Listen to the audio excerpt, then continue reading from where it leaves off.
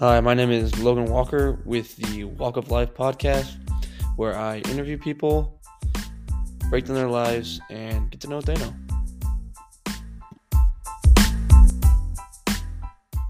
Welcome, Aaragon Markwell. He was a missionary in Russia and a graduate student at a Bible college, is currently a contractor and a pastor at First Baptist. Welcome. How are you doing today? Good. Thanks for having me. So, I pastor the church as well as I'm kind of the chief maintenance guy and official janitor at times and whatnot. So kind of do all the little things behind the scene that yeah. nobody really sees. That's pretty cool, you know. That's something special as it is. So we've been here for now. Let me see. Moved here in 2011. So, we're kind of getting settled into the area. When I first came here, my oldest, Josiah, was in 6th grade. And now he's 23 and married. Well, I'm going to get married here shortly. And so we've gotten settled into the area. Yeah, that's good to hear. So 10 years here. And what was what made you want to come here? You know, this is kind of strange. So when I was in graduate school in Tacoma, we would occasionally come down to go to Long Beach to get away. And I remember sometime along that period that we drove through South Bend and Raymond. I thought, this would be a kind of a cool little town to live in. It seems out of the way and it seems rural and whatnot. And that was just kind of in the back of my mind. And then we went to Russia for 3 years and worked as missionaries and then came home. And our home base was Eatonville up by Mount Rainier. Okay. And we went on vacation again. Melinda, my wife's parents, came out and watched the kids, so we ran down to Long Beach. And on the way down here, I noticed a white church on the left-hand side as we came down 101. It's no longer white; it's a grayish color. But anyways, on the way back, I just kind of pulled over and I noticed on the reader board that they had the phrase interim pastor and so-and-so. Somebody else was preaching. I thought, that's interesting. They've got an interim. I wonder if they're looking for a full-time guy. So right. I just called the church and said, hey, are you guys accepting resumes? They said, well, we were thinking about doing that here shortly. And I said, well, do you want to have mine? And so I sent it on in and over the course of several months, coming down and visiting and preaching for them, they said, well, come on down. So there you go. I don't know if that's a good methodology for finding a job, but driving around and just calling random people. That's about the best way you can do it. You just got to put yourself out there, offer up your resume, where you can. Yeah, so that's. So the first question that I ask everybody who comes on is, what do you want your legacy to be? That's kind of my staple. After you pass, how do you want to be remembered? Yeah. I guess, number one, I would like to be remembered as a man of conviction. And number two, and not number two as in importance, but just a guy who loved God and was committed to his faith. So, those are probably the primary things that drive me. So right, yeah, that's good to hear because I'm a Christian as well. Okay, right. And I was my first year of college. I took a philosophy class. Interesting. And it really shook me up. I didn't know what to believe at that point, and so my professor was really good. He didn't persuade you in any way, but he was, we were learning so much at that time. And so after the class, I was like, wow. I don't know. Yeah. And then I went to college, and my best friend was a good-hearted Christian, great guy. And we used to do these things called Sunday drives, and we would just go for a drive, and we were just looking around. It was our first one we did together. And he's seen this river, the Missouri River, running across, and there's this bridge that came across it. Okay, so where do you go to school at? Missouri Valley College. Okay. And an hour east of Kansas City. Okay. And so we were driving across it, and he goes, dude, I love bridges, pull over. I was like, okay, cool. So we pulled over, and we walked out on this bridge, on a main highway. We just walked out, and he's like, It was like right as the sun was setting, like hitting the water. And he looks at me and says, "There's no way that's a coincidence." Yeah. You know, there's no way all that fell in place. And I was like, you know, it's just snapped for me right then and there. And I was like, wow. You know, people who have a philosophy of, you know, atheistic materialism, you know, guys like Richard Dawkins, even when they are speaking about the world, they can't help but use the language of design and creation and order. And whenever you use terminology like that, these are verbs that require a subject. You know, things don't design themselves. You have designers. Right. And it is just so incomprehensible that you can look at the magnitude of the diversity of any biological system and the ecosystem with multiple biological systems interacting with each other.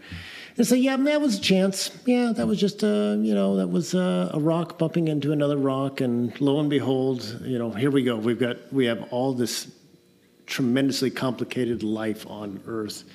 No, that is not a blind faith. That's a degree of credulity that it's just it is unfathomable to embrace that. So and then where do the rocks come from? yeah. How do things come to life from non-living matter? But yeah, no. The fact that the world around us is so well designed, and we have the ability to perceive beauty. It's like going through an art gallery. Right. When you look at the things on the wall and you say, wow, how did all that paint come to order and, you know, fall onto the canvas? And just, no, that's foolishness. Mm-hmm. There's an artist who designed all this, and it's beautiful, and we can tell. So.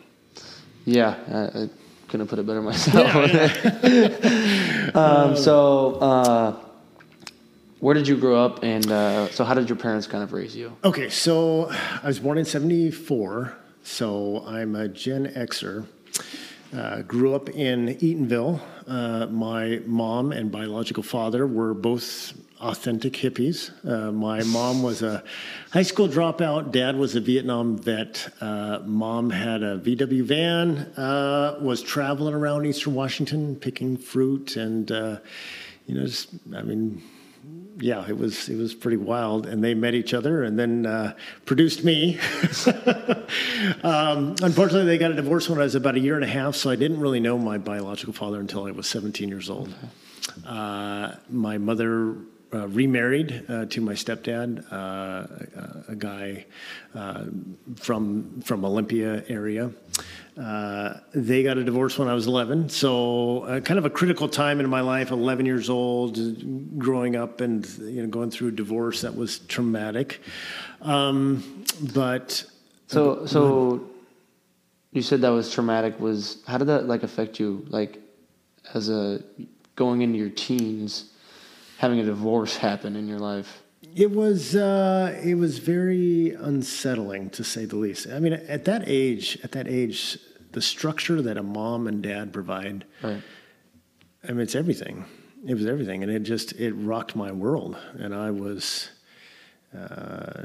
significantly impacted by that. And then, coincidentally, in my high school years and whatnot, I really floundered. So. I became a Christian when I was 11 years old. My mother put me in a private school for academic reasons because, you know, it was kind of weird. When I first started going to school, I remember in first and second grade thinking that homework was kind of an optional thing. Like if you wanted to do it, you could. And I just felt like, well, I go to school during the day, and no, wait a minute, you're telling me I have to take this home and work in it? No, that I do school at school, and no, this is my time. And so I kind of maintained that little attitude when I was a kid and did very poorly. And I remember in fourth grade, I was just really lagging behind. So my mom, for academic reasons, being coaxed by my aunt, put me into this private school, but it happened to be a Christian school. And in that Christian school, I was just exposed to the gospel. I was exposed. They would have a Bible lesson time at the beginning of every class or every day, and they just presented the gospel, and it had a profound effect on me. My mother was afraid that I would grow up to be a preacher. She thought, oh, no, not one of those. Because I was harassing her. I said, we need to go to church, Mom. We need to do this. And that was right about the time they got a divorce. That school went to sixth grade. Then I went back to a public school. And in that period of time, I just thought, you know what? I was so insecure. I thought to myself, I'm going to this new environment.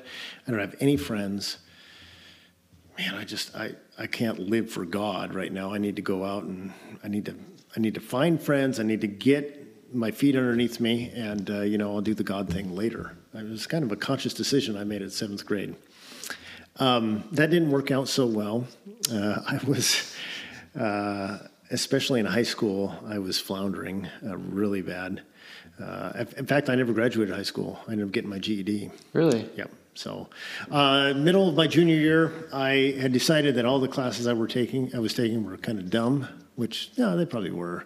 I liked wood shop. I would go to wood shop in the morning, but then after that, I would just take off and do whatever I wanted to do. Go home and... Actually, we would, this buddy of mine, we would go to his house, and he had a Ford LTD, really loud. His mom was at home, but we would roll it down the road a little bit, a block away, and then start up. They'd go to the Tacoma Mall and hang out for the day, and just kind of mess around. And then, doing that for a couple months, the principal invited me not to come back to school any longer. So I said, well, fine, I'm out of here. So I had a job working at a local dairy farm, and I was milking cows and going nowhere with my life, and I knew it, and it drove me nuts. Was there like a moment in time where you're like, I gotta change like right now? Yeah, I don't remember which day it was, but I was milking cows at night, and it was about a 10-hour shift, and I thought, my goodness, this is pretty crappy. I don't want to do this forever.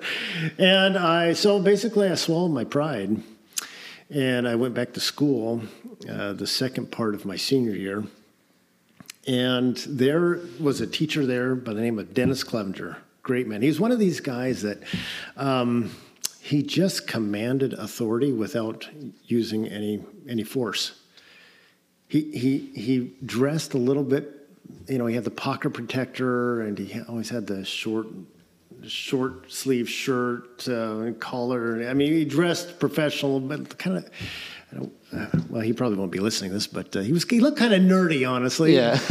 But he had such a passion for teaching that if anyone was screwing around in his class, he'd just stop talking. And suddenly this hush would come over all the students. And they were just like, oh, sorry.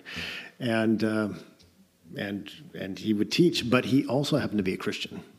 And he had a rule that he said that anybody who gets 3 tardies in my class gives me 30 minutes after class. So, of course, I got 3 tardies. And as I was giving him 30 minutes, he told me, he started asking me questions. He said, I talked to a lot of the teachers, and they say you're kind of a handful.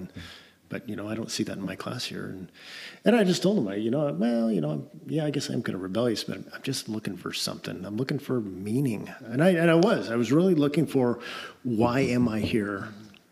I don't think anything has changed between when I was a kid and today. People wonder who they are, why they're here, where did I come from, and what ultimately is at the end of this life? What's on the other side of the finish line? Those are some really big, important questions. Yeah. I wrestled with them when I was 17. I think people wrestle with it now. I think the whole movement with identity and, especially the LGBT movement, it's trying to answer the same question that I was asking. Who am I, and what am I, and where did I come from? So, anyways, he as a public school teacher, off hours, he said, why don't you come to church with me? Why don't you come some Sunday? Check it out. I thought, wow, I'm a bad kid. Right. I can't do that. I'm the dropout kid. Vandalism, hooligan kind of. No, I'm not the church kind. And 3 weeks went by, and one morning I just kind of hopped in my old Ford pickup truck and thought, well, I'll go check it out.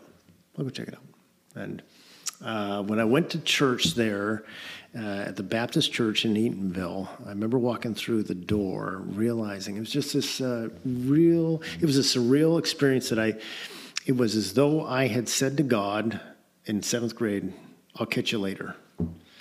And then all those years later, I went back to church, and he's like, well, I'm here. I've been waiting.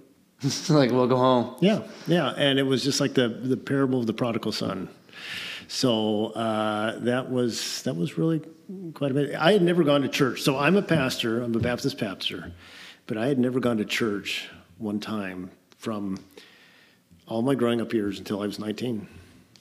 So that is crazy. And it was like, we're pretty much after that, 19, it was like every weekend. Well, so yeah, every weekend. And then very shortly, it was kind of weird. There was a youth group. I started going to youth group. We had all of these kids in there that were, 4.0 honor roll students. And then here I'm the dropout kid, and I just did not fit in very well at all. But my youth pastor said, I think you need to go to Bible college. And I said, I don't think I need to go to Bible college. School and I were not on good talking terms, and I just, no, thank you. And I shot him down. And I was going to do my own thing. Actually, I decided I want to be a rancher. Okay. So my plan is that I was going to, first of all, go to a horseshoeing school, and I did that.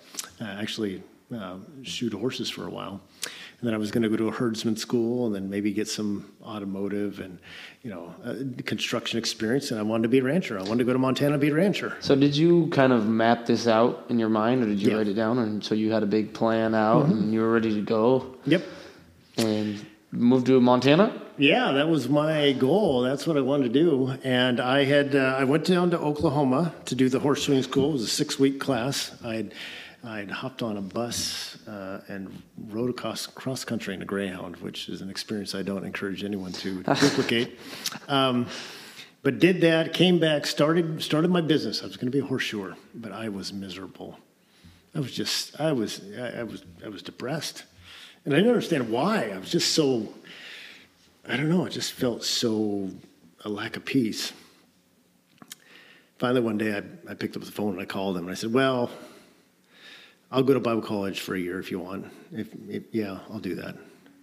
And it was like this sudden peace, it was like on a stifling hot day, a cold breeze coming in. Right. And I just felt this amazing peace come over me. So the school I had planned to go to in Montana, it was too late. So there was another one in upstate New York. So he and a bunch of other people in the church, in a course of 2 weeks time period, got a plane ticket, went shopping to buy clothes and all this stuff. And before I knew it, I was flying to upstate New York to go to Bible college. What a change. And how did that affect you just up and, first of all, getting your G&D and then just moving out on your own, to Montana. And then all of a sudden you're like, this ain't right. Yeah. How did that kind of affect you and your Well, it was mind? very unsettling because, So I grew up in an era where there were no cell phones, there's no internet. In fact, that first year of Bible college, I remember people talking about email, and I thought, what's the point of that? I mean, why email? You just write a letter and you stick it in the mail. Why I have to have a computer to read a letter? I thought it didn't make sense. So there was no calling home and, hey, or can I send you an email? Or it was very secluded. And I got into New York. And New York is a very different place than the West Coast. The East Coast is very different culturally. I got in at 3 o'clock in the morning, and then I got settled in my bunk, and there was an assembly the next morning. I had taken the wrong route, and I came in late, and I got in there, and they were singing a Bible song, and it was kind of goofy and had motions, and I thought, oh my goodness, I am in a cult in upstate New York, and Washington is on the other side of the country, and I was freaking out a little bit. It wasn't actually a cult, but it was some real culture shock, significant. Right. And so I didn't grow up in the Christian home, and so I was quite a bit different than a lot of the kids who came from the nurturing, loving Christian home, grew up in church thing. And I was a little bit different. But I was where I needed to be. And I was going to do 1 year of Bible college, then come back, and I was going to be the rancher again. That's what I wanted to do. I had an opportunity to do open-air evangelism in Boston. And what we would do is, you've probably seen street preachers who would get up there and yell at people and blah, blah, repent. Yeah. It's not very effective, honestly. Right. So what we had is a paint board. We'd begin painting a picture, and we would use block letters, which the block letter system, you just put in a little dash of paint here and there, and suddenly a word appears. So we would begin painting, and people would kind of slow down and say, well, what's he drawing here? And midway through, you'd just stop and introduce yourself and say, hey, I'd like to tell you about my painting here. And basically, I'm a Christian, and what I want to talk about two people here on my painting. And you would say, the first one you know very well, and that's you, and then there's God. And basically, you'd share the gospel in a very open, not condemnation type of harassing way, but just to share. And I did that the first time I did it. I was getting all ready. I was standing at the board, and then I turned around because I was about ready to start, and there was like 80 people there. I mean, I don't know where all these people came from. And I went through it, and it just felt like this is it. I knew at that moment that God wanted me to tell people about him forever, for the rest of my life. That was like the moment right then and there. Yeah. And when you had those 80 people, was it like an overwhelming feeling? Was it it was kind of overwhelming, but it was also dread. It was, I didn't want to I don't want to do the pastor thing. So you were still kind of fighting that feeling? Well, I was fighting it, but then I remembered how depressed I was when I came back from the horseshoeing school and was going to do my own thing, and I just was, God is so strong. I don't want to wrestle with him anymore. Yeah. And it was like, well, okay, God, I'll do this. All right, we'll do it. And, I had no clue as to what to do or where to go or what. But I met my wife there. And I ended up finishing up my bachelor's degree in West Virginia. As though New York was not enough of a culture shock when you go to West Virginia. It's like, whoa, it's really different down here. So you pretty much traveled all the way around the country. Yeah. In terms of states I've lived in, so here Washington, of course, did a year in New York, did 3 years in West Virginia, did a year in Michigan, did almost a year in South Carolina studying Russian. And then I lived in Russia for 3 years, Ukraine for 3 months.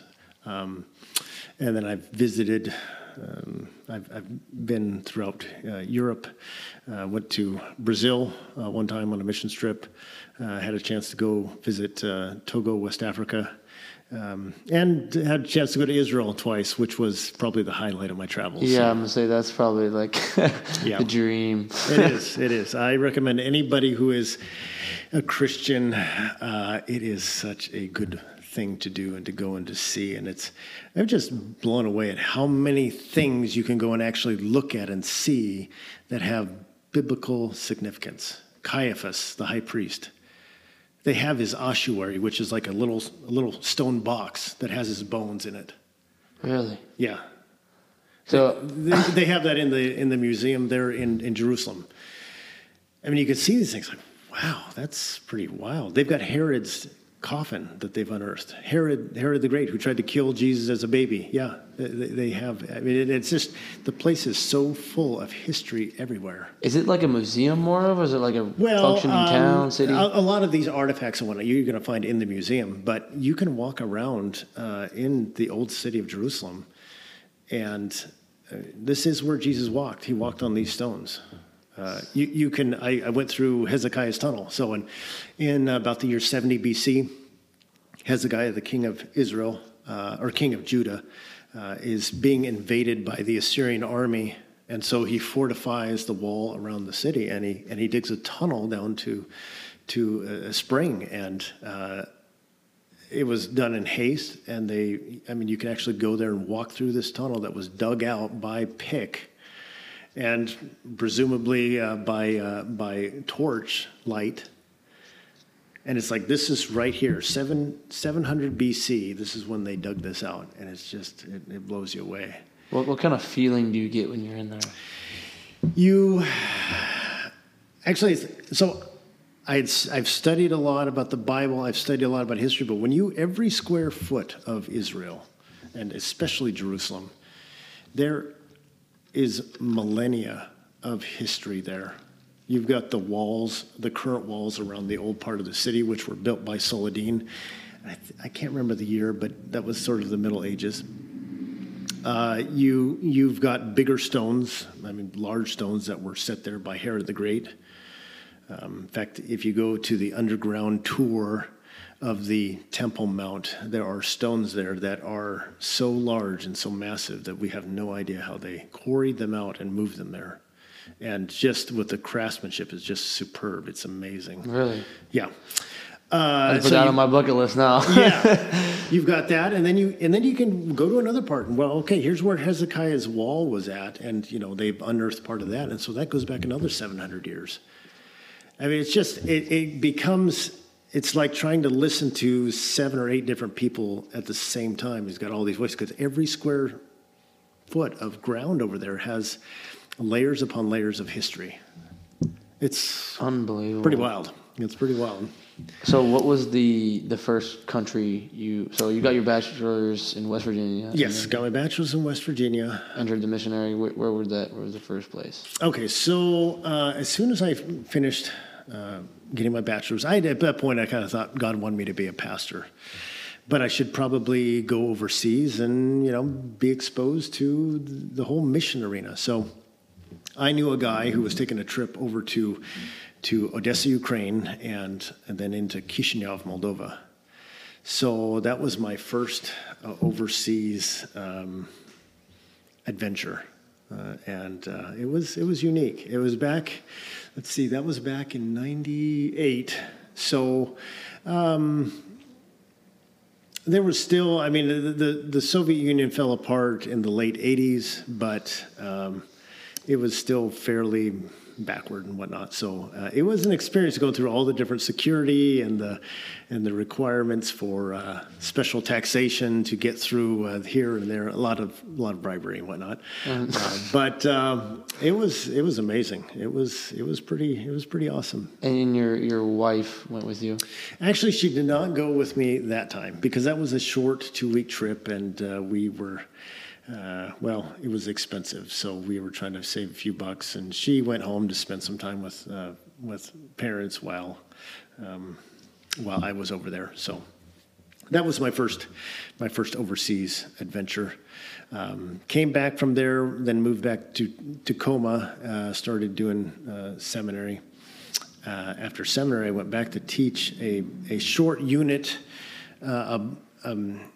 a class on hermeneutics, the science and art of interpretation of biblical text, but all writing. Did that in Chisinau, Moldova, and just thought, you know what, I really like the international scene. I like going overseas, and I really liked Eastern Europe, and so kind of thought, well, maybe I should be a missionary, and so. That planted the seed in our head. So we didn't know where at first. We thought maybe, I don't know. There were a lot of people at ABWE, which is the group we went with, that there were a lot of people there that had done missions in Africa. And we thought, well, maybe Africa. I don't know, maybe. And we went there, and Togo, West Africa was, that's a difficult place to do ministry. Really? Not a lot of Christians there? Well, there's a fair amount of Christians, but it is like camping continuously. It's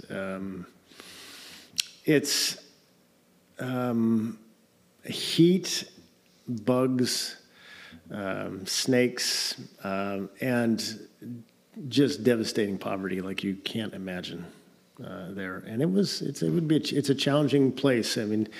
Sometimes you can stretch a rubber band so far, but eventually it'll break. And it was a very. I think we would have struggled being there because it's tough. How long were you? Did you go? How long were you there? We just went there for a quick 2-week trip to visit, and the mission group that we were with, they had a hospital there and basically a blind center for kids who were born blind. And they would teach them how to make baskets and do various trades to try to survive. But But yeah, no, it was an interesting place. I was preaching one evening, and there was there they have these termite mounds that are huge. Just huge, yeah. And I'm preaching, and all of a sudden, just 10 billion flying termites descended onto the church, and they're everywhere, and they're crawling on me and on my Bible, and all the Africans were like, just keep on going, and it was. It took me a little bit of a focus to keep on preaching when I'm preaching here, and wipe off the bugs as they're landing on me. And I guess that kind of informs a great deal of discipline and. Yes, it helps you maintain your train of thought. Speaking through a translator is a skill you have to remember to speak in complete thought units. So then wait for them. But as you're waiting and you're listening to them, when they stop talking, that means you need to talk again. And if you're focusing too much on what they're saying, then you're going to forget what you're going to say. So speaking through a translator was interesting. There was one place where in Togo, up further north, I had to speak through two translators. So I spoke English. French is the official language there. You translate into French. And then there were about 40 different tribal languages in that country. Country of 5 million, but 40 different tribal languages.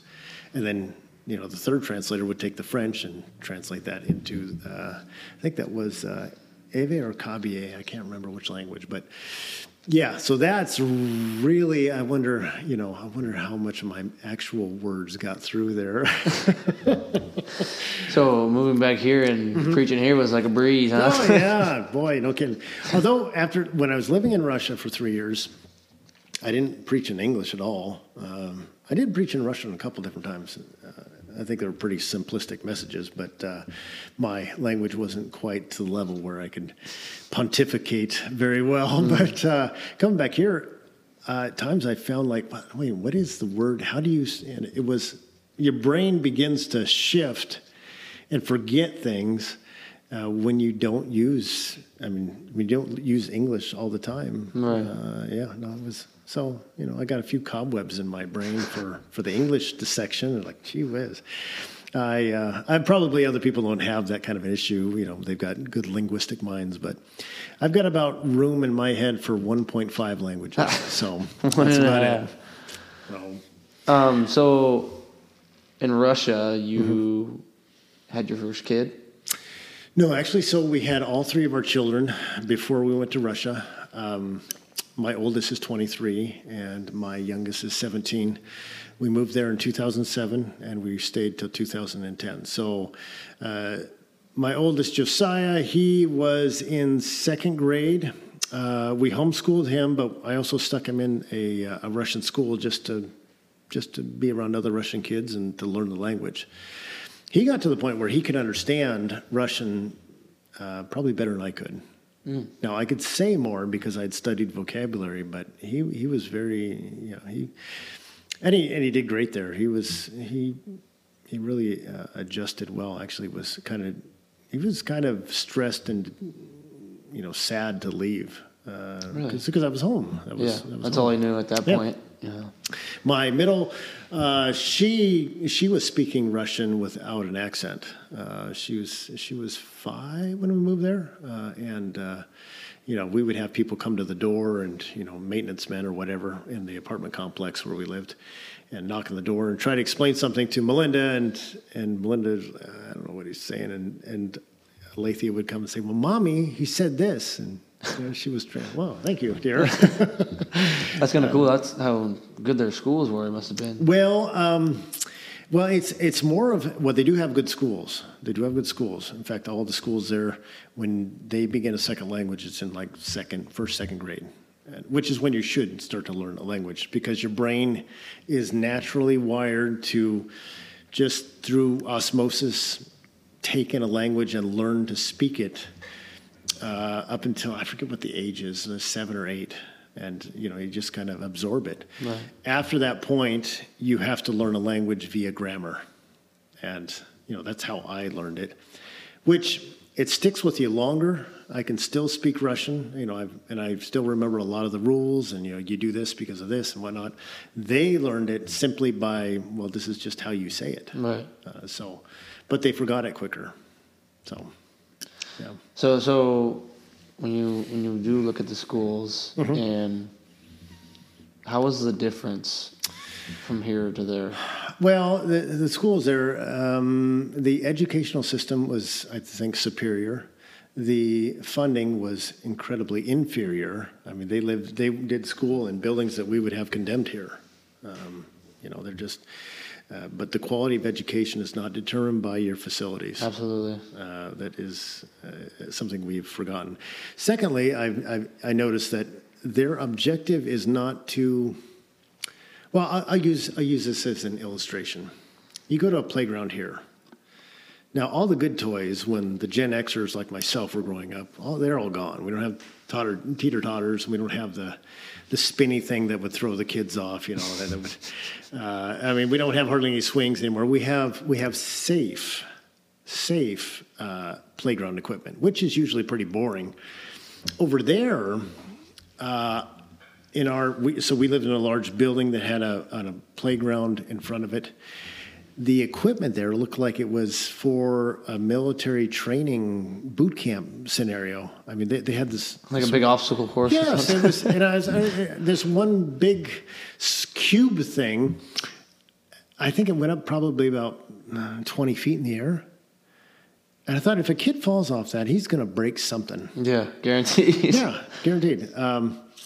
They also had, this was so cool. This was so cool. I did this one time. It was a lot of fun. They had a teeter-totter, but it wasn't for sitting on. It was, you would hold it with your hands. The fulcrum in the middle was about, 7-8 feet in the air. And so you get somebody on the other end and you jump, and then when they went down, it would fling you up, and it felt like you're about 15 feet in the air. If you let go, you're going to go flying. Right. But they had stuff like that, and every kid gets banged up and beat up, but their objective is not to create soft kids. I mean, you need to be tough. Yeah. You need to Do you think that was tough. effective? Yeah, I think it is. And I think we should duplicate some of that The objective should be to develop children with enough internal fortitude and character that they can cope with and deal with an imperfect environment around them. Right. Rather than to recoil and be, wounded because of a difficult environment. I do feel like we're at a point now where we're just ego boosting everybody. It everything is okay, and yes, you see this especially with the victim. I'm a victim of this and that. It's like, well, guess what? We're all victims to a degree, and we all victimize to a degree. Mm-hmm. It's like, well, that's just life. Yeah, that's just life. Something you got to push through, and what doesn't kill you make you stronger. That's as true as it comes, and it's going to shape you, I think, in a positive way. Yeah. But I feel like I worked out with my Navy best friend over there is going to Navy SEALs. Oh, cool! Wow. So I started working out with him, and he was putting me through some stuff I'd never even heard of. Yeah. And it was like I would die during these workouts and exercises. Yeah. And then all of a sudden I'd be better, and I just feel like my mind was in control of everything, And that was like, okay, I need to go through pain to get stronger. Yes. That's where it starts, is pain. Yeah. And that's on all levels, emotional, physical, Yeah. I think that is a huge importance. I absolutely agree. I think the problem is we're trying to insulate everybody from anything that might ever cause them a lack of peace or cause stress in their life. It's like, well, if you have to go through life wearing a bubble wrap suit, well, that means you're really soft. Yeah, what's the point at that point? It's like, why? Yeah. And it's... yes, educationally it was good, but they also it's like they strive to be to train kids to be strong and tough and good. And so I commend them for that. That's just like in a natural way where you don't have to do anything. It's just going to throw up a playground that's an obstacle course, and kids are going to love it anyways. Yeah. You know, when I was a kid, you know, third to fourth grade, I asked my parents, I wanted my birthday party, I want an obstacle course. Mm-hmm. That's what I wanted, you know. Yeah. I wanted to walk on the pillar. If you fell off, you know, you're going to drop a couple feet. And it's a more recent development. It's a more recent. When I was a kid, I remember my grandparents having a set of yard darts. You know what those are? They're like where you had to throw them and they're like massive darts that have a pointy metal thing. Right. And you throw it up in the air, and you know we're trying to aim towards a circle so it would land in the circle, but it's little kids taking sharp metal objects, throwing them up in the air over their head. I mean, I just can't. I mean, today we think that's unfathomable. It's unfathomable. Like, you would do what? And they do make them nowadays too, where it's just like they're all plastic with the round bottoms, and they have like a little bit of sand in them or something. Do they have like a Nerf head on it? Pretty much. Yeah. Everything's got to be a little bit softer nowadays. Yeah. I mean, maybe the yard dart thing was a bad idea. I mean, granted. But that's like, you know, that kind of explains of how it's went. You know, it went from you have to be safe on your own and learn on your own to a little bit softer and a little bit softer, and now everything's foam. And part of that is a reaction probably not an overreaction, but it is a reaction to the fact that everybody can sue anybody for anything, and you know, we're a very litigious society, which is a real pain. I mean, vampire lawyers have destroyed a lot, but it's really to our detriment, and I think it's most so with boys. I really feel strongly that we need to encourage boys to embrace masculinity. Right. Now, you hear all the time, we don't want toxic masculinity. Every time somebody says that, I want to say, well, number one, can you tell me what good masculinity is? well, we haven't even thought of that. And number two, would you agree with, I mean, if you're going to start with, there's such a thing as toxic masculinity, is there toxic femininity as well? Is that a category, or is that, no, we're just talking about boys. Right. I think that masculinity needs to be ingrained in boys, and masculinity specifically is masculinity in its most clear manifestation is when a man will provide for and protect.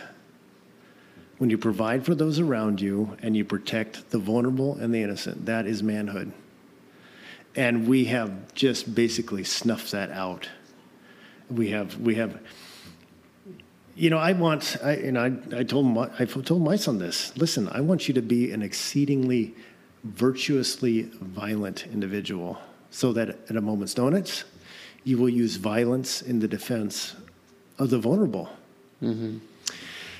I was on a train riding from Perm, Russia, down to Kharkiv, Ukraine, and there was this grandmother. She had a cart full of stuff, and she was going up and down the aisles, selling stuff. And here's this guy. He's probably, mid-20s, and he's drinking a beer. He's hanging out the window, and he's kind of taking up the aisle, and she can't get through.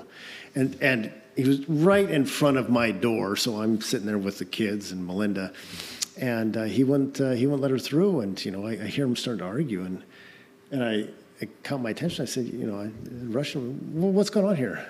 And he said, well, she's big and fat, and I'm here. And I said, tell him, get out of the way. And he's like, well, no, I'm not going to do it. So I grabbed her cart and I began to push it, and he kind of took up the aisle. And so I gave him a good solid shove in Jesus' name. And I was ready to go toe-to-toe with the guy. And it's not because I like violence or I'm a violent person, but it's because at that critical moment, there was someone who was vulnerable, a grandmother, and she needed someone to step into the middle of that. Mm-hmm. And that's what manhood is. That's what manhood is. And it's not, manhood's not calculating, well, let's see, can this guy take me? Can I take him? It doesn't matter. It's about doing what's right. It's doing what's right, yes. And if it costs you, your life, well, that's an honorable way to go. Yeah. So that is the kind of thing we need to be teaching boys, but we don't. Boys are different than girls. They are unique and they're special, and we need to not snuff out their masculinity. We need to encourage it. So I think every boy should play with toy guns. Absolutely. I know, sure as heck I did. I know. You know, we had the Nerf guns at one point. Yeah. When I was about 5, and then we moved on to the airsoft guns where we were shooting BBs at each other when we were about 9 or 10. Yeah. And then we moved on to paintball guns, which that'll teach you something real quick. Yeah, they leave a welt, but it's awesome. Josiah would do that. He would have airsoft wars and come home and he looked like he had been attacked. Got chicken pox or something. Yeah, it's like, my goodness, they're all over him. But that's a good thing, and that's what boys need. They need that kind of. Every boy boys are different than girls. Period. I mean, if you think that gender is a social construct, then I don't know if you must be living in a cave or off planet or whatnot. But you can just see there is this marked difference from boys and girls. Boys do dumb things habitually. You know, it's just that crazy, hey, let's go jump off that roof kind of mentality. That's the way boys are. It's because we're designed to be adventurers and explorers. We're rough and tumble because it's just in us. It's just in us. And the biological makeup or something, there's different chemicals in there. And yeah, it's a design feature.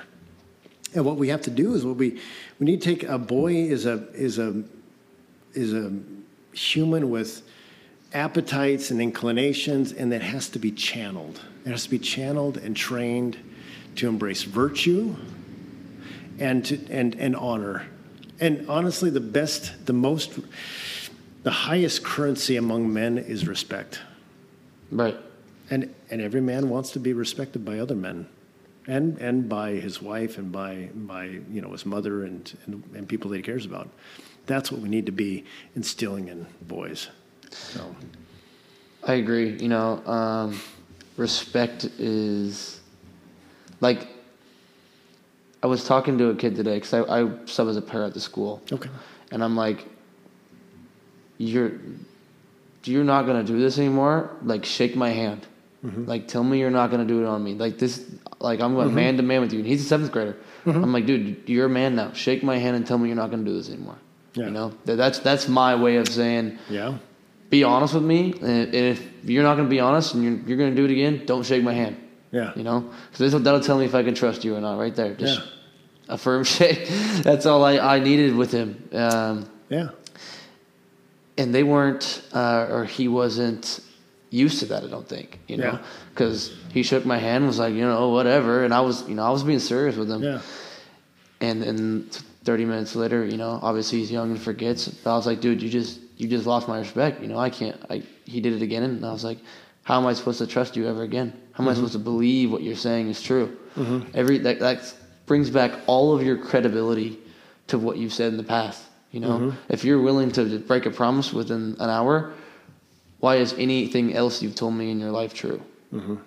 And that's something that I've kind of learned over the years. Mm-hmm. I think it was instilled, but it's more of a conscious thought to me now. Yeah. Seeing the world kind of evolve in the way it has recently, how quickly it's changed as well. Yeah. Well, you look at a guy like Jordan Peterson, who is phenomenally popular, and his message is, be a responsible man. Get your act together. And it's like there's this hunger for it. I mean, men desire to honor and to be respected. And when somebody says, be responsible and do what you should do, and that is the way in which you will receive this respect, it resonates. I mean, guys are like, yeah, all right. I mean, there's well, I think it's almost like guys are waiting for it to be like okay, like right now it's like up in the air, like is it okay, is it not? And then when someone says it, it's like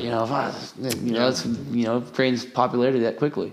Yeah, which is cool. Yeah, I definitely think that public education is a system that's been designed primarily for girls in mind. Boys are not designed biologically or mentally to sit stationary for long periods of time. I have thought about this so much. I'm actually going into teaching. That's my field. And math is my subject. Mm-hmm. So my biggest thought is, how do I get everybody engaged actively as well? Yeah. What am I going to do to keep kids' attention and draw them in? Mm-hmm. And the thing I kept coming to over and over again was I have to get them up and moving, or else they're going to, take a nap in my class. Yeah. Yeah. And also use enthusiasm, show passion in what I'm teaching.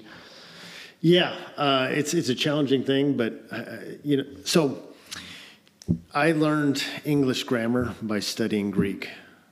I didn't understand English grammar in high school. I mean, people tried to teach it to me, and blah, blah, and subject, verb, whatever.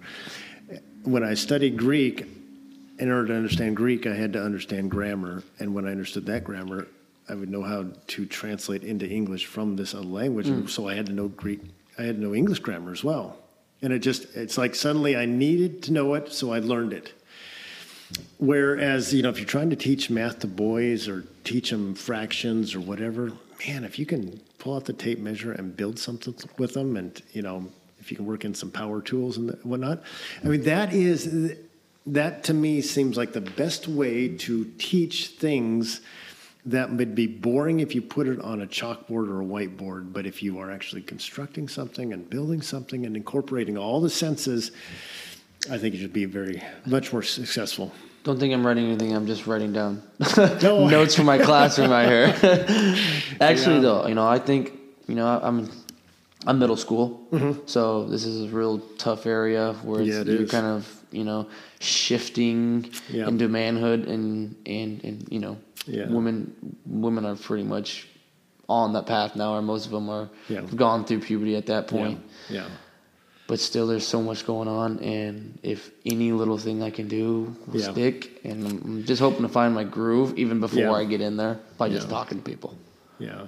I might be speaking beyond my intelligence, which is something I habitually do, but in the younger years, especially in the arena of math, in the younger years, if you can focus on rote memory, I mean, if kids can memorize their times tables.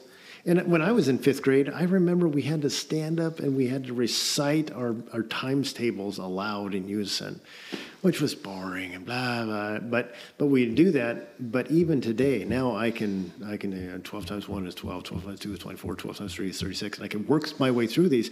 When you're young and you focus on rote memory, then when you get into junior high and high school, you don't have to scratch your head and wonder that. You've already got those tools in your brain. Yeah. And then you can begin to think more abstractly. So, I mean, that's just my 2 cents on math. Yeah, and from my understanding of the teachers that I've talked to, it's been really tough since COVID. Oh, yeah. Since, it was... And parents weren't even forcing their kids to do the online stuff. So nobody really retained anything. So they're still going up 2 grades, but they went down a grade in their math. And math is not something that's just like, I can teach this, I can teach this. It's like stack, stack, stack, stack. You have to know all the steps leading up to it to be able to, which is just detrimental to the United States. I have very strong feelings about COVID and how it was used as a means of manipulation and destruction of just all kinds of stuff. I have very strong feelings about that. I'm sure we could go down about a 24-hour podcast on that. Probably, yes, no doubt. No doubt. But wrapping it back in. So after Russia, where would we? So after Russia, did 3 years there. And then we came back to Washington State. And then I for about a year, I just did contracting again. And then we went on the trip, came down to Long Beach, saw the church, did the resume, got hired on as the pastor of First Baptist Church. So been there since 2011. One of the questions, because I listen to a lot of podcasts as well, and one of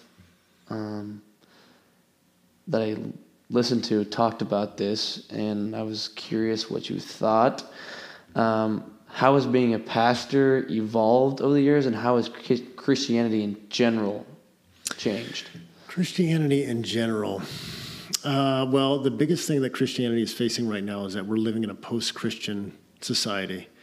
For the most part, people used to operate on the assumption of a Christian worldview and Christian morality. That is no longer the case.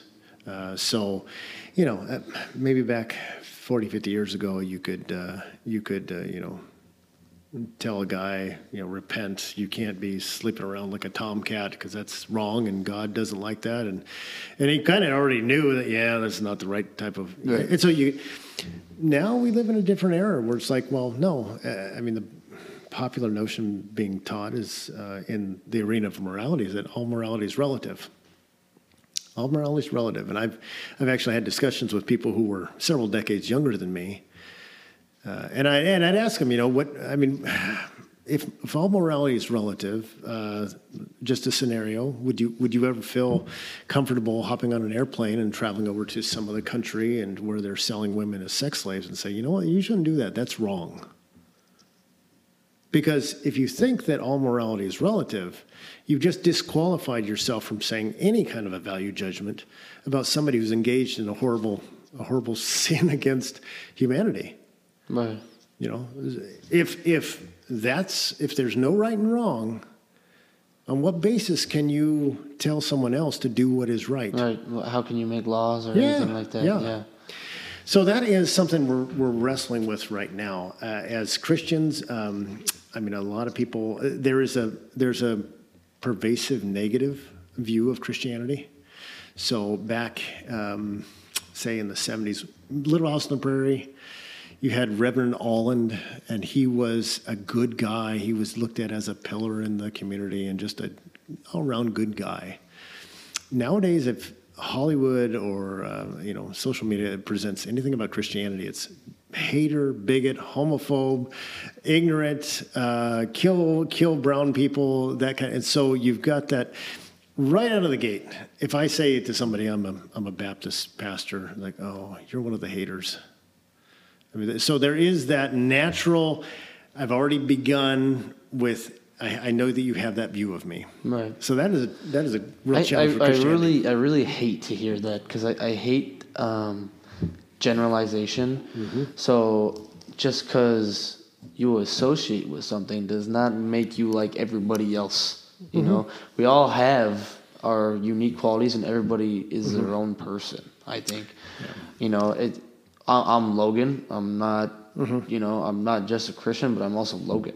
Yeah. I do my own thing. I act how I act, and hopefully follow God in the process. Yeah. The difficulty I think that we face is often is that we can't distinguish between individuals and movements. Absolutely, yes. I have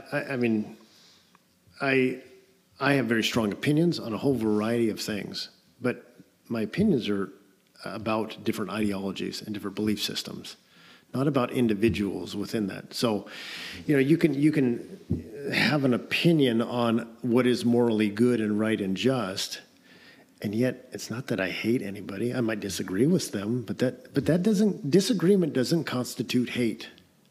It represents a different perspective on a matter, which in a more civilized era, we could talk about. We could have a mature conversation and say, well, tell me why you think like that, and go back and forth. Yeah. Unfortunately, now we just seem to have lost the ability to even have a conversation with someone whom we disagree with. Yeah, and I hope that comes back, and I don't know how.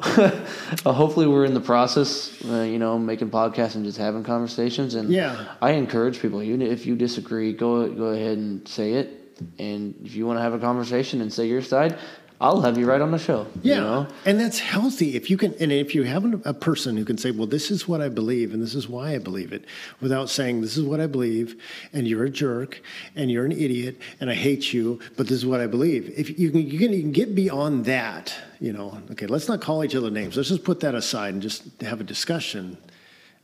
That's when you embrace civility again, then I think you can improve.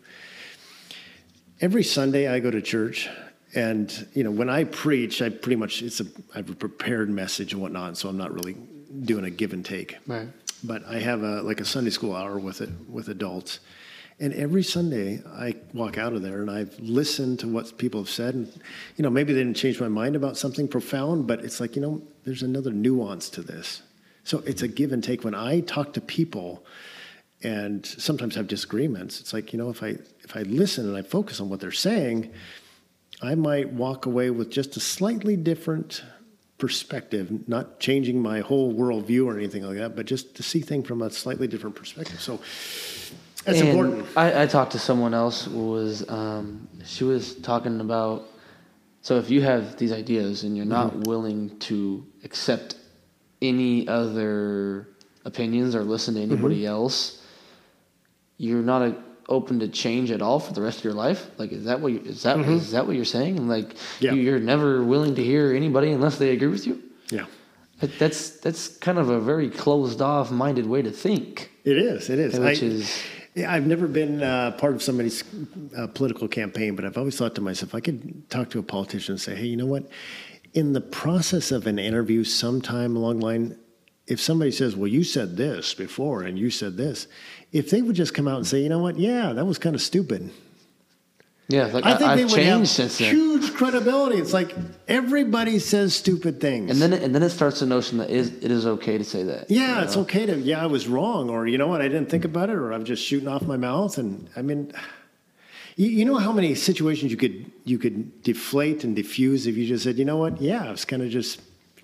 I'm just shooting off my mouth. I wasn't thinking about it. And, it's a powerful thing. I think that's a great message. Glad we were able to talk about that. Yeah. Next question I have is, if you could say one thing to someone who doesn't believe in Christ, what would it be? Well, I would. Let's see. I would just invite anybody who's a skeptic. Excellent. Skepticism is welcome. I think that every belief system should be analyzed with a skeptical perspective. And I would just invite anybody to do the same thing with Christianity and look it over. I mean, just try it out a little bit. Just try it out, study it, listen to what it's saying, and understand that, I mean, people have a dichotomy that there's faith and there's reason, and the two don't travel hand in hand. I mean, that's ridiculous. If my faith is not built on reason and I don't have good reason to embrace my faith, then no, I don't want to be part of some mushroom cult. Absolutely not. I have faith. First of all, I believe in the Bible. I believe that it is human words, that it's God's revelation in human words, and is written for us and for our benefit. But it also coheres very well scientifically. It also coheres very well archaeologically and historically.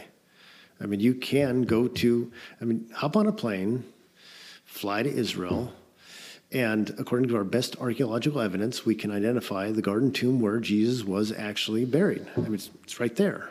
You can travel to Caesarea Philippi, and there you'll find an inscription of when Pontius Pilate was, procurator in Jerusalem. So our faith is built upon history. It's not built upon, some fanciful philosophy. Our faith is very open. I mean, the best arguments for believing in God, there are the cosmological, the teleological arguments. I mean, these are the moral argument. These are arguments that people philosophically sat down and thought about. And, if there was a God, how would we know? I mean, there is ample, reasonable evidence to embrace faith. And the second thing I'd say is anybody who was a skeptic about Christianity is like, you got to understand that you operate on faith as well. Every single human being operates on faith. In what way? We believe things that there is no way we can verify. Like? Abraham Lincoln, was he the president of the United States during the Civil War? How do you know? Well, somebody wrote a book about it. Well, really? How do you know they didn't lie? Right. Have you ever seen him? Did you ever touch him? Did you ever talk with him? How can you verify anything? And so there's a huge amount of things that we embrace by faith, and it just, things in the past with history. I mean, in the modern, I mean, we embrace things about things. I mean, the lights are on in this room. How does electricity work? Do we really know? Have you ever gotten out an electron microscope and watched the flow of electrons, going through copper? I mean, there's just a ton of things that we accept. We don't fully understand how they work, but we accept that they do work. Yeah. So everybody lives on faith. The question is it a reasonable faith? And so I think Christianity offers not only a valid reason for believing in it. I mean, the resurrection of Jesus, if that was just some made-up thing, number one, why would they do that? Why would anybody want to follow a dead Messiah? Number two, if those people who wrote the New Testament didn't actually think that Jesus rose from the grave and they actually saw him, interact with him, why would you die for it? There are scores of, not just the apostles who knew Jesus and saw him resurrected, who died for their faith, but there are many people in the New Testament era that they believed the witness that was handed down to them from the apostles and ultimately paid for it with their lives. Now that's powerful, and it deserves a second look. Number one, if somebody finds something that they're willing to give their life for, it's worth. I mean, especially if you're wrestling with what is the meaning of life? Why am I here? And somebody says, I found the meaning of life and I'll die for it. That deserves a second look. Right. So I don't know if I'm on first, second, or third, but those are some of the reasons why I would say yes. Consider Christianity. Consider it. I mean, and analyze the other religions that are available. The unique thing about Christianity, everybody pretty much understands there's a God and there are humans, and there's a chasm between the two. And it has to do something with we have behaved in such a way that God doesn't appreciate, and it's not. So every religious system has some sort of a mechanism for making propitiation, to make peace with the deity. Whether it's throw a virgin in a volcano or offer food sacrifices or go on a pilgrimage or do something. We gotta placate the divine. Most recommendations are going to be based upon you do this XYZ, and they'll give you a formula. What the God of the Bible and Christianity suggests is that the opposite. Yes, there is that alienation. However, all the heavy lifting was done by God in giving his son so as to redeem people who didn't really care for him, honestly. And he did that to redeem them, not simply to make it so that, all right, I'm not going to send you to hell or I'm not going to vaporize you, but I've given my son to redeem you so that you can be actually my son or daughter, to be a son or daughter of the King. I mean, that's truly a unique message, and you're not going to find that in other sources. Yeah, it seems like a very accepting message to me. Like he wants you to be part of his family. And you know what's funny? In the early church in the Roman Empire, there were a ton of slaves. It was a very stratified society. You had very wealthy and intermediate, and you had just a ton of slaves. In the church, that was an arena where it didn't really matter what your social class was outside, but when you come inside the church, everyone is equal. People have said that the Bible encourages slavery. Well, actually, it doesn't really encourage it, but it gives a different mechanism for how to deal with it. In the New Testament, the writers said, "Listen, masters, you who have slaves, you need to remember that you're a slave as well, and that this person that is working for you as either an indentured servant or a slave, they are a brother." And conversely, to the people who are slaves, the New Testament writer said, "Hey, do the very best job you can, because you are serving not some earthly master, but in your work and labor, you need to do it unto the Lord." And that kind of mentality that permeated the church between masters and slaves, recognizing their humanity of both, it really was the mechanism in Western civilization to end slavery. Yeah, wow. We're connecting a lot of dots for me right here. Well, look at the abolition movement. In England, the empire in which, the sun never set, slavery was eliminated. Who did it? Who was the driving force? It was the abolitionists. The abolitionists were Christians. Huh. Oh my goodness, I can't remember his name right now. It starts with a W. I'll come to it in a minute. But guys like Granville Sharp, who was a Greek scholar, New Testament Greek scholar, he was part of the abolitionist movement. I know anybody who's listening out there is going to know the name of this one famous. He was a politician, and he went into public office simply because he wanted to abolish slavery, and he was successful. It was devout evangelical Christians who said, you know what, slavery is an abomination, specifically the race-based slavery that was prevalent in the Empire of England. This is an abomination. And they got engaged in politics, and through their efforts ended up eliminating slavery.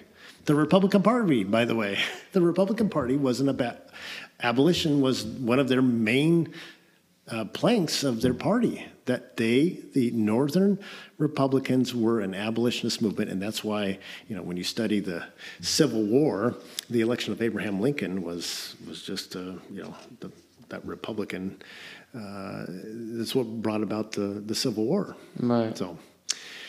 So I'm not sure how we got onto Christianity and slavery, but as a rabbit trail. But anyways, it has a profound effect. The New Testament and Western civilization is built upon the Bible, and all of the good and wonderful things that you find that Western civilization has advanced really has the Bible as its foundation. So if someone was going to pick up a Bible today and was like, I need to, I want to read this, I want to learn about it, where do we start here?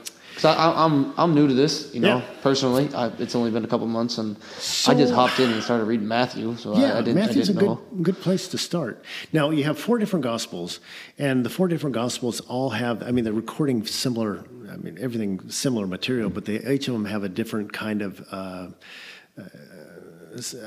perspective on it. It's kind of like holding up a precious jewel. When you look at a precious jewel, you don't just look at one side, you kind of spin it around and look at it. Mm-hmm.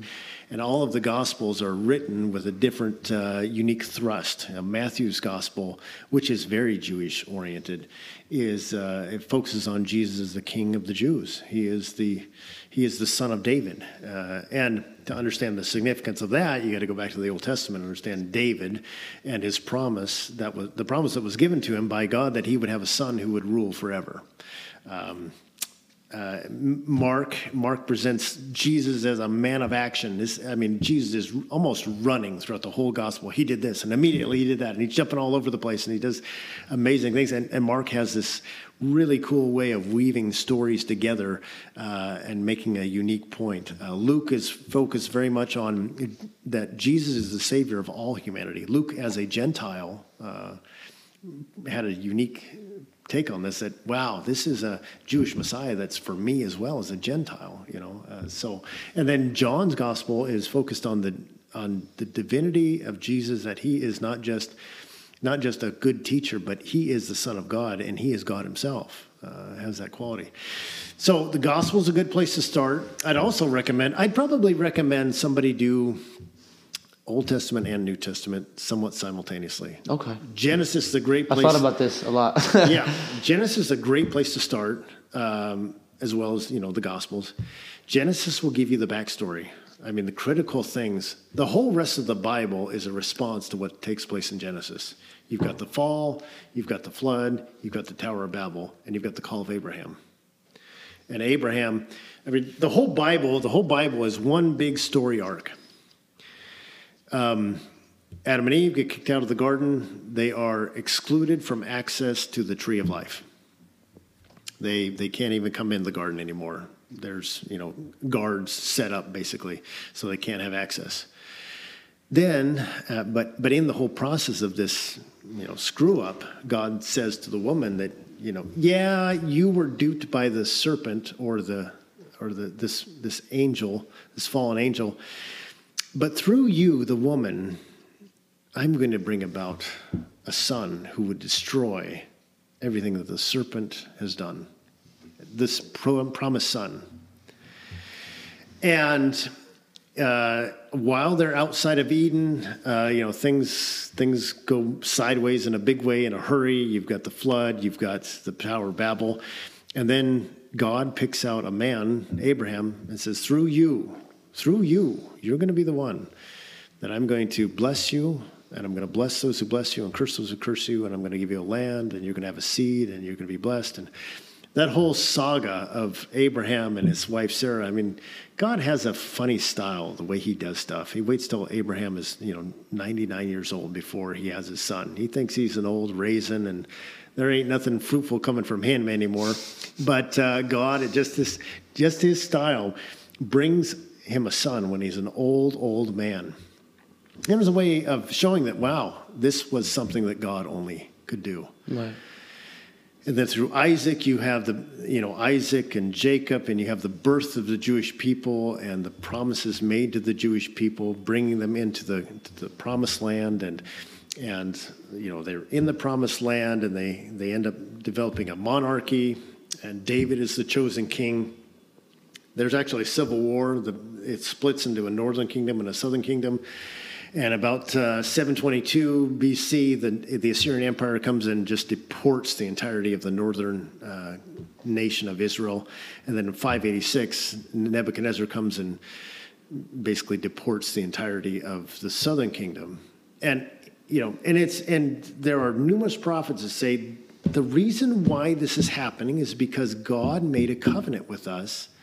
He spelled it out. He said, you do this and you'll be blessed. You do this and you'll be cursed. And the ultimate manifestation of the curse is that you're going to be banished from your land. And all these prophets kept saying that this is what's going to happen. This is what's going to happen. You need to repent. Repent of what you're doing. Get back to the covenant. Obey God. And they didn't. But they always looked forward to say there will come a day when God will fulfill the promise that he made to David, that he made to Abraham, that he made to Eve in the garden. And when you come to the New Testament and Jesus comes on the scene, he is the fulfillment of everything that everybody is looking forward to. This is the Son who will bring us back into the garden.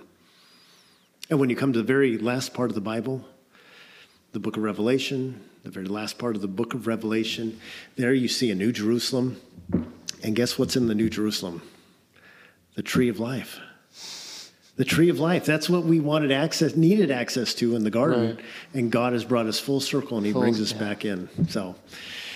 So yeah, I mean, I would start in the Gospels. I would look at especially the historical books of Genesis and Exodus, Leviticus, Numbers, Deuteronomy. These are laws. I mean, this is part of the Mosaic covenant. God said, you're going to be my people. You're going to act like my people. No, do this and don't do this. Then you get into the Judges and into 1st and 2nd Samuel's and 1st and 2nd Kings, and it gives you the history of the nation of Israel up into the deportation. So I mean, it's good to be familiar with that, the history. That'll give you the backbone for which everything in the New Testament. Oh, okay, it's built on that. Yeah. So, but yeah. Okay, here comes a big question. Sure. So I've heard about the sign outside the church. Oh, which one? One. You mean the actual sign, the different messages? The different messages that come. I don't know if that's weekly or I've never actually seen it. But. Yeah, I usually change it about weekly. Yeah.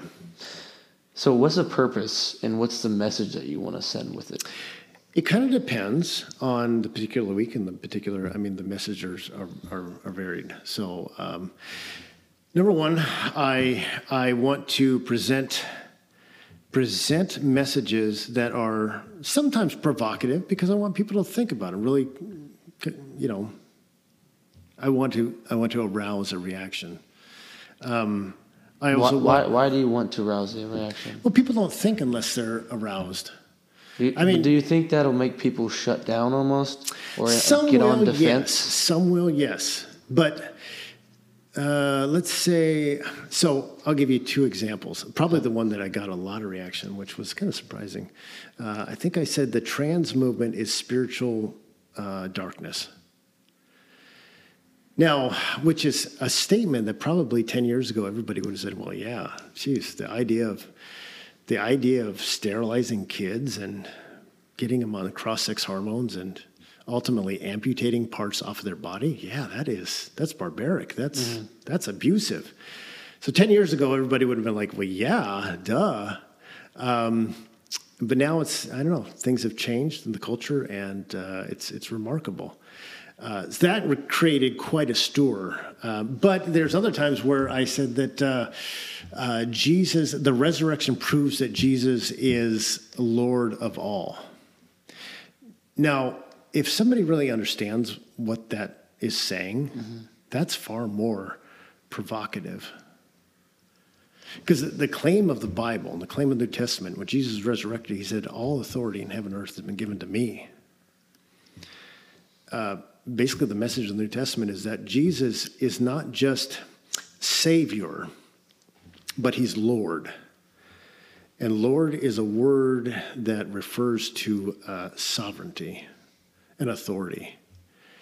And so that message that Jesus is Lord is not simply saying that, okay, my sexual life, all right, okay, God, you've got authority there.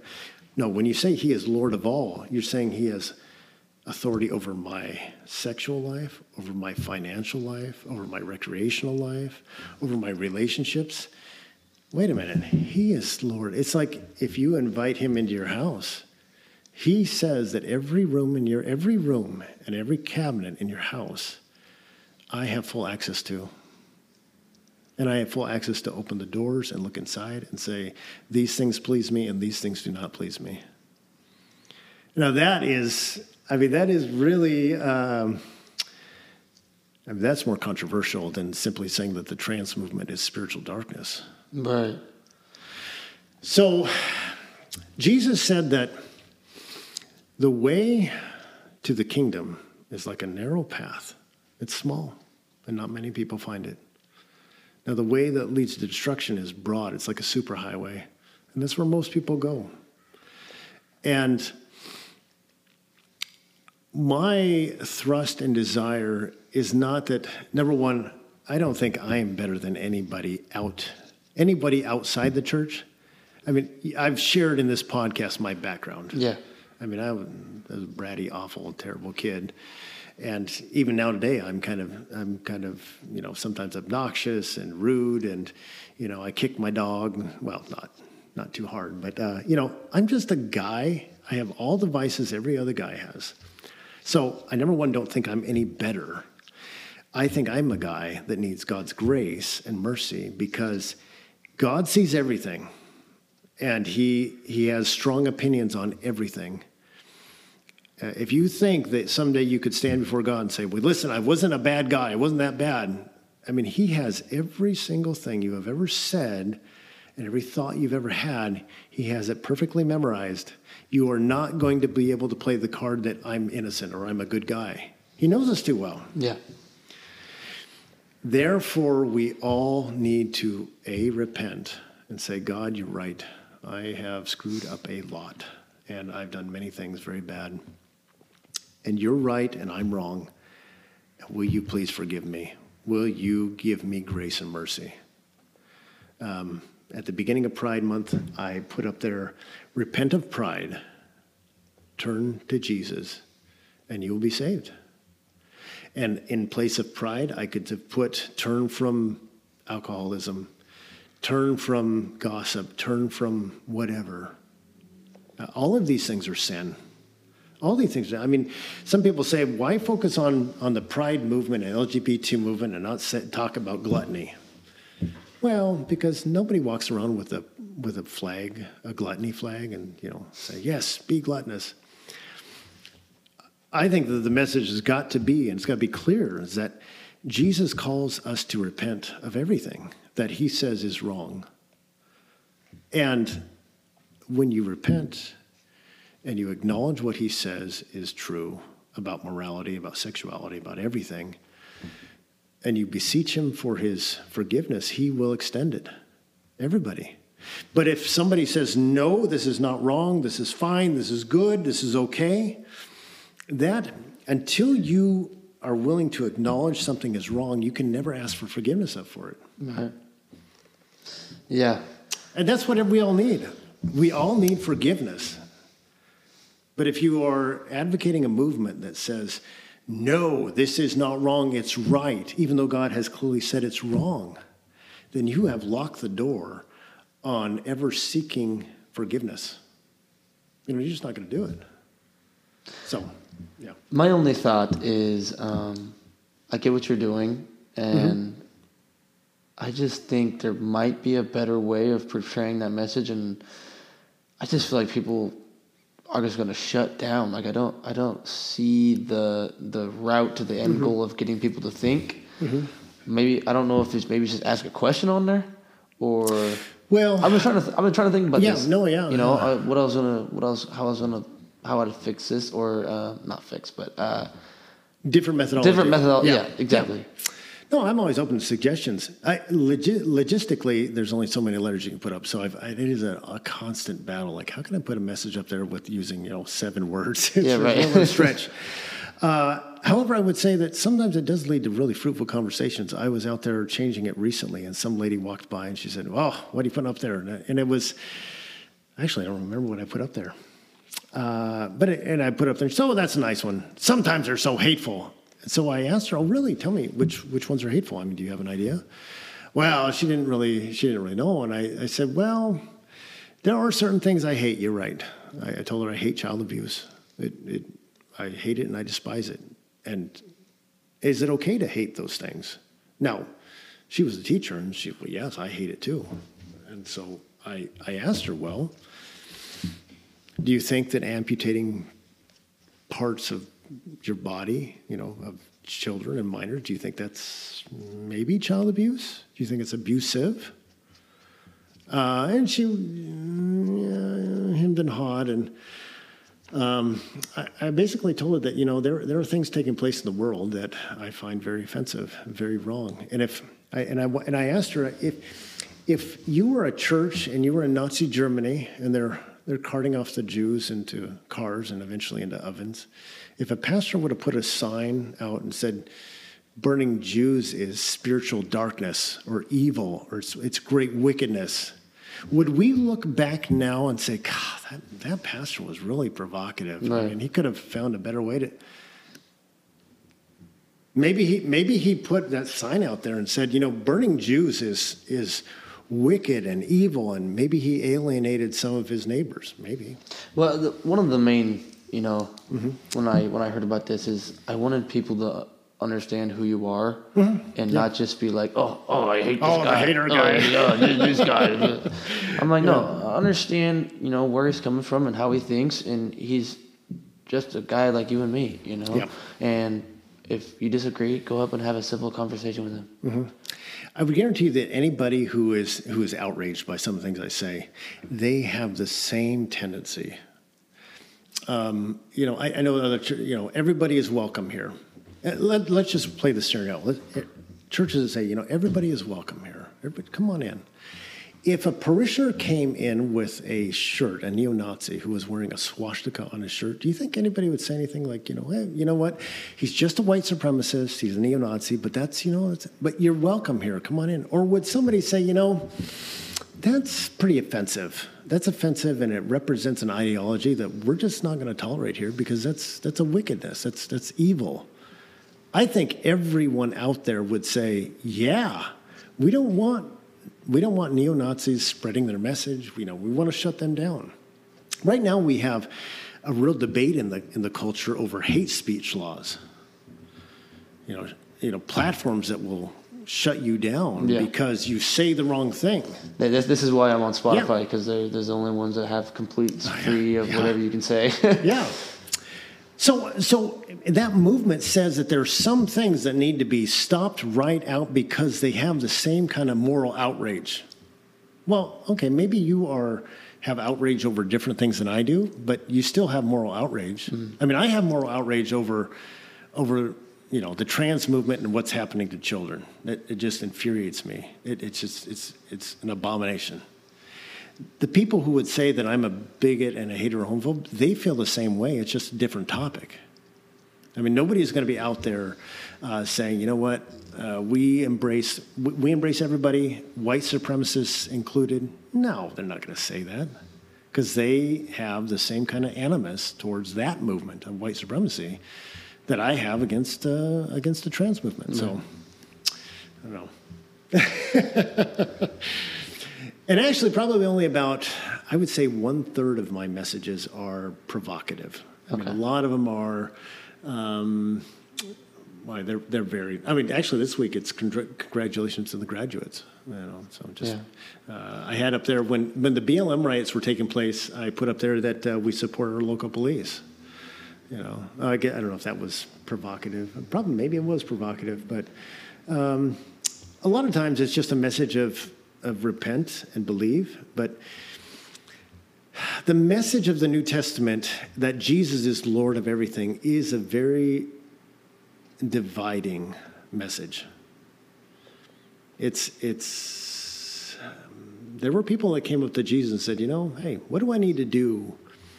What do I need to do to inherit eternal life? And, there's one guy, he said, well, let's see. How are you doing with the commandments? Have you obeyed them? He said, oh, yes, I'm stellar. I've done very good. And all these things. He said, okay, good. I got one more thing for you to do. And this guy was wealthy. He said, go give away all your wealth and come follow me. Now, it's not because Jesus has a problem with wealthy people. Yeah. But he knew that this man, he had an idol in his heart, and it was his wealth. And he said, the man walked away, and he walked away from salvation. He walked away from Jesus because Jesus does not share space. He can't be, he's my 75% of the time Lord, and, other 25% of the time that's mine and whatever. No, he doesn't share space. Right. And the message of Christianity is to come fall upon your knees before him. He will extend forgiveness. But then he says, we're going to start changing some things. I'm going to make you into one of my disciples. You're not going to be a fisherman anymore. I'm going to give you a whole new identity and a whole new vocation, and I'm going to change you. You're going to be new. You're going to be like me. And that includes him extending his jurisdiction to every part of life. Every part of life. I mean, my screen time, it means my finances, all of it. So, I mean, if anybody was considering Christianity and they're like, well, I can maybe give it. If anyone thinks that being a follower of Jesus means that I just say these magical words or some sort of incantation and I will, escape hell, no. Christianity is an invitation to come and make Jesus your Lord and to follow him. Come and follow me. He told his disciples, and he still tells that to us today, come and follow me. And it's a painful journey sometimes. Yeah, I like we said earlier, I think pain is a good thing. Yeah. It's a great way to learn. It's a transformative agent. Amen to that. Yeah. Okay, I have one final question for you. If there's one message that you hope you left with your children, what would it be? I guess with my children, it would be similar to what I would hope my legacy would be, is number one, love the Lord your God with all your heart, soul, mind, and strength. Obey him and follow him and trust him. It's a hard thing to do, but it is the best thing to do. And secondly, as you interact with people, always be a person of conviction. Know what you believe. Don't hide from what you believe. And be true to your beliefs. I mean, be true to what is real. That would be my admonition I would give them. So don't worry about 401ks. Don't worry about retirements. Don't worry about second homes. I mean, all that stuff is. Just worry about doing the right thing. Oh, man. Yeah. Everything that you own in this life will someday be part of a yard sale and then will eventually be part of a landfill. Yeah. So, yeah. Well, this was a great conversation. Yeah, I enjoyed it. let people know where Yeah, they can I will. find you, your contracting business, if they want to get a hold of you? Basically, I've got cards at Bud's. A lot of people know me. So I usually have too much work. That's not the problem, advertising. So now, when you put this on Spotify, you'll go ahead and send me a link and whatnot, because I'd like to share that with some other people as well. Absolutely. So Yeah. I really enjoyed the time. This is a good conversation. Yeah. So. Yeah, I had an awesome time. I learned a lot. I'm going to re-listen to this one a few times. Oh, well, yeah. I hope I didn't talk too fast. Yeah. Well, thank you. Yeah, thank you.